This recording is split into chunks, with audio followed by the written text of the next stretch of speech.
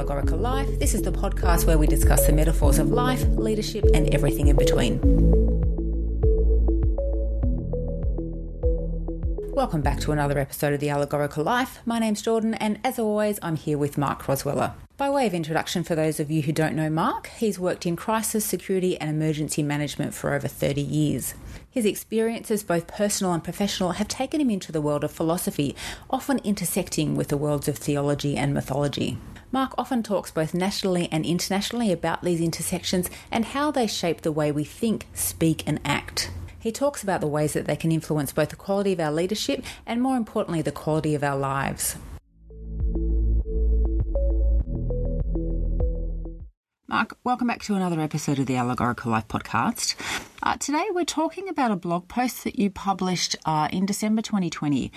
We're now in March 21, and we're just going to have a chat really about what you had reflected on in terms of the enormity of the year that was and what we might take from it moving forward. So, Mark, when you think about 2020, what are the things that come to mind? I think the first thing that comes to mind was how difficult it was for so many people across the world. And it was a difficulty that was not foreshadowed in most people's thoughts, certainly foreshadowed in the world of risk. The world of hazard and peril, I think pandemic was always top of the tree, really, about what could happen, but the extent to which people really thought about it, I think, was highly variable. But you, of course, have to couple that with what started the year in 2020, which was the significant bushfire activity in much of Australia, and what had preceded that was severe to extreme drought, and what followed that was some fairly severe flooding. And then, of course, we rolled into a pandemic, and underpinning all of it, which not many people could see, of course, was significant cyber intrusion into our major institutions and our critical infrastructure. So it was a really turbulent year for hazard, threat and peril, and we were feeling the effects of that, if not simultaneously, then certainly concurrently. And I remember talking to a psychologist about what the last 12 months looked like for her in her practice, and she said that the things that she really noticed was that it was the force of change. So pandemic and all those other things had forced change. It was the rate of change, so it was so fast. And it was the rising of harm or the shifting of harm. So what she meant by that was that, take pandemic as an example, that, home was not necessarily a safe place for people, and they were being forced to go back there, and, the harm was either physical, emotional, or both. And we did flag this in our blog about 12 months prior, that, the harms would rise in different ways. And unfortunately, what we see with all crisis and hazard, whether it's, at that very personal level or at the global level or anything in between, is that it amplifies where we are already vulnerable. So it amplifies where the harm is. It doesn't actually create harm per se. It's a bit hard to get heads around sometimes when we talk like this, but the causes or the potentiality for harm is always exists. It's always there, and then the hazards, threats and perils come along and really just amplify that vulnerability. And to be vulnerable is the propensity or susceptibility to be harmed, and coupled with the inability to cope is really how vulnerability is defined. And I think for a lot of people, the susceptibility was there, and of course the extent to which they coped was highly variable as well. So I think, Jordan, it was significant for so many people. Now, some people made the best of it, of course, and some people even profited really, and not everybody ended up worse off, but it changed the lives of just about everyone. I think a good example of that, and again we talked about this in an earlier blog, was the reshaping of value. And we've seen it in Australia, particularly on the east coast of Australia, where people have changed lifestyles quite significantly and are moving out of the cities back to the suburbs and back to the regional and rural towns, so much so that property prices are going through the roof. Stock that previously hadn't been sold or couldn't have been sold because no one wanted it for the last 12 or 18 months was snapped up in a matter of weeks. And it's done a couple of things, of course. It's helped people to reshape what's valuable, but it's also forced other people out of the market. So So the polarisation of wealth and resource that's going on across the world at the moment, unfortunately, this was another example of that very thing happening yet again, where those who had capital or money or agency or capacity could do something about it and improve their life. And, of course, others were left behind and got even further locked into their circumstances than they did, say, before the pandemic or the bushfire. So it's been big, Jordan. It's been enormous. And that's why I wrote the blog to say, look, don't move past this too quickly, because there is an enormous amount to learn here. This rupture has caused a lot of grief and a lot of suffering. It has also created the potential for a lot of opportunity. But as I said to a good colleague during the week, that look, it's if people have relocated and reassessed for value and moved to the regional centres or whatever, for a better life, that's a good thing, and it's half the story. So it's a good thing in terms of it obviously will rebalance their life, but it's only half the story. And the other half of the story is, how do we help others do the same thing? At some point, and again, this is a big issue, that we have to, as a global community, work out how do we redistribute what we already have. How do we rebalance the equation a little bit better, so that we close the gap in the middle between those who have and those who haven't. And without being too sociological about it, it's pretty obvious to see it going on. And I think the data and the statistics in the world of economics will certainly, prove it and highlight it over and over, that gap is growing. So the reshaping of value is good. The relocating is good, I think. The reassessment is good.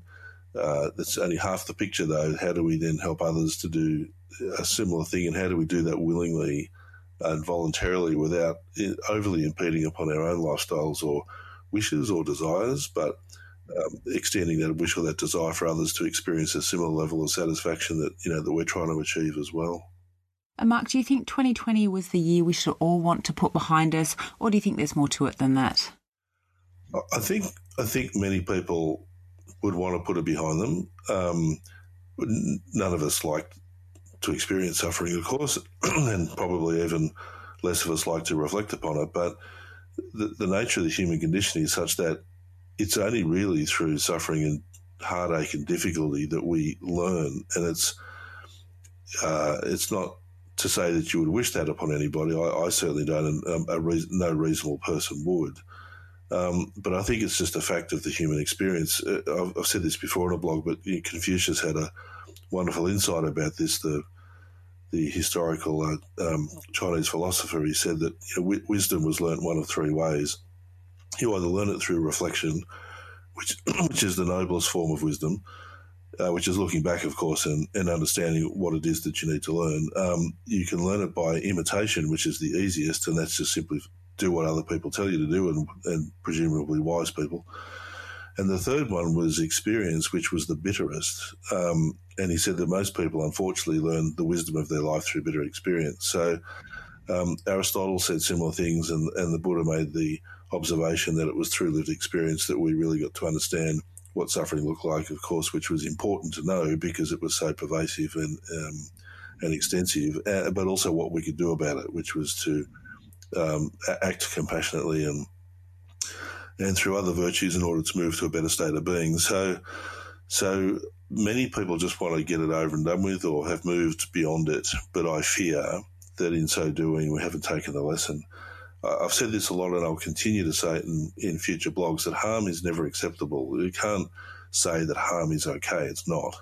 It's never okay to hurt somebody consciously or otherwise through anything that we think, say, or do. So it's difficult to achieve, of course, but it is a premise or a predicate of thought that we should never move off, that those of us who practice mindfulness or wish to be more mindful should always remember that harm isn't acceptable and we should act wisely, or we should think wisely before we act. Having said that, it exists, and it exists through our fallibility and imperfections and ignorance and, all sorts of other things which we might talk about in future blogs. But and so therefore it has to be navigated. And part of navigating the effects of harm is to reflect upon what it is that we learn from those experiences, and it's really where we draw our wisdom from. So I think, Jordan, to move past it too quick is to miss an opportunity to say, look, what did we learn? Even in the world of post-traumatic stress, which I've had a fair bit to do with over the last 20 years or so, which is a very, very painful experience for those who go through it. People will generally say two things, and it's almost paradoxical. I wouldn't change the experience for the world because it taught me so much, but I hope I never have to go through it again. And I think that's probably true of COVID-19 or 2020 and all that came with it. It wasn't just about COVID-19. That people would say, look, actually, I learned something. It helped to shape me. It gave me deeper insight as to who I am or what's important or what I value, what we value as a community, what more we need to do as a community to move towards that collective sense of well-being and happiness and meaning and purpose. And I really wish that we don't have to go through that again. And I suspect, Jordan, that if we to honour the wish that we don't go through it again is to take the learning, is to take the lesson and say, okay, if we don't want to have the same experience, we need to draw the wisdom from the experience we've just had. Because if anyone reflects on their own life, you'll know that your intuition, you'll get a sense of what's coming up sometimes. Sometimes we don't, of course. Things turn up out of the blue. But with the benefit of hindsight, wisdom, experience and learning, we develop the tools to be more adaptable, more resilient, really. And so when those even the surprising things turn up, we can draw from experience to navigate them. So to my earlier point about vulnerability, it's not only the susceptibility or propensity to be harmed, but it's the capacity or essentially inability to cope. If you can increase your coping capacity by drawing on the wisdom of lived experience to build that capacity, then when the harms turn up, then the vulnerability lessens and the resilience increases. So these are worthwhile reflecting upon. I do think that what society needs to learn, though, is that much of what people had experienced in terms of harm or vulnerability was as a result of structural, economic and social inequity. And so we run the risk of putting the burden too much on the individual to get ready for a dangerous world, and not enough of an obligation on the institutions, government policies and all that comes with it to structure societies and gear societies so that the maximum number of people have the greatest opportunity to exercise their agency, which is essentially their free will and choice to act in the best interests of themselves and others. And really that's what all governments and major public and even corporate, private and corporate institutions that control so much of our future have an obligation to create that and to put those things in place. And it's often forgotten in the world of resilience, for example, where we just keep pounding the individual to be more and more a certain way, and we don't stop and reflect upon where we sit institutionally with all these things. So that's why 2020 is so big. It just showed in spades across the world how vulnerable we can be and where those inequities lie. I mean, the rolling out of the virus, yet again, the global north and the rich countries of the global north have prioritised the vaccine rollout for themselves. Yet they've got the healthcare systems and all the other things they need to, they still need to do the rollout, of course, but they can absorb more impact or more harm and suffering than the poorer countries in the global south, for example, particularly around the equatorial region, can do themselves. So there was a chance to rebalance things. There was a chance to get it right, and it appears as though we haven't done it yet again. So, I was talking to someone the other day and they said, the marketplace will sort out the rebalancing. And I said, it never does. It just doesn't do it because human desire is endless. And really our Western economics and the markets that attach are driven by endless desire. And that endless desire very rarely considers rebalancing or redistribution.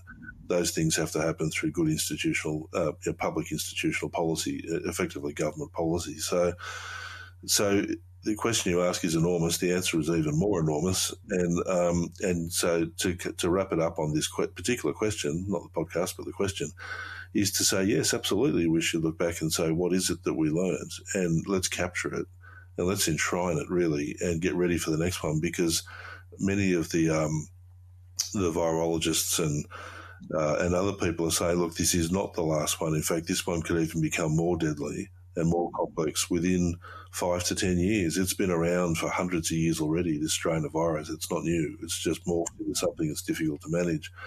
there is nothing to suggest that it's going to get easier. There's everything to suggest that it's likely to get more complex. It is a living organism that's trying to survive, so it's got an intelligence about survival.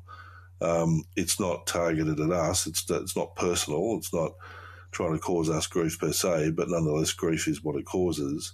So we've got to think about what the future looks like, and it would be so remiss of us not to draw those lessons before we move forward into the next wave of pandemic, whatever that might be.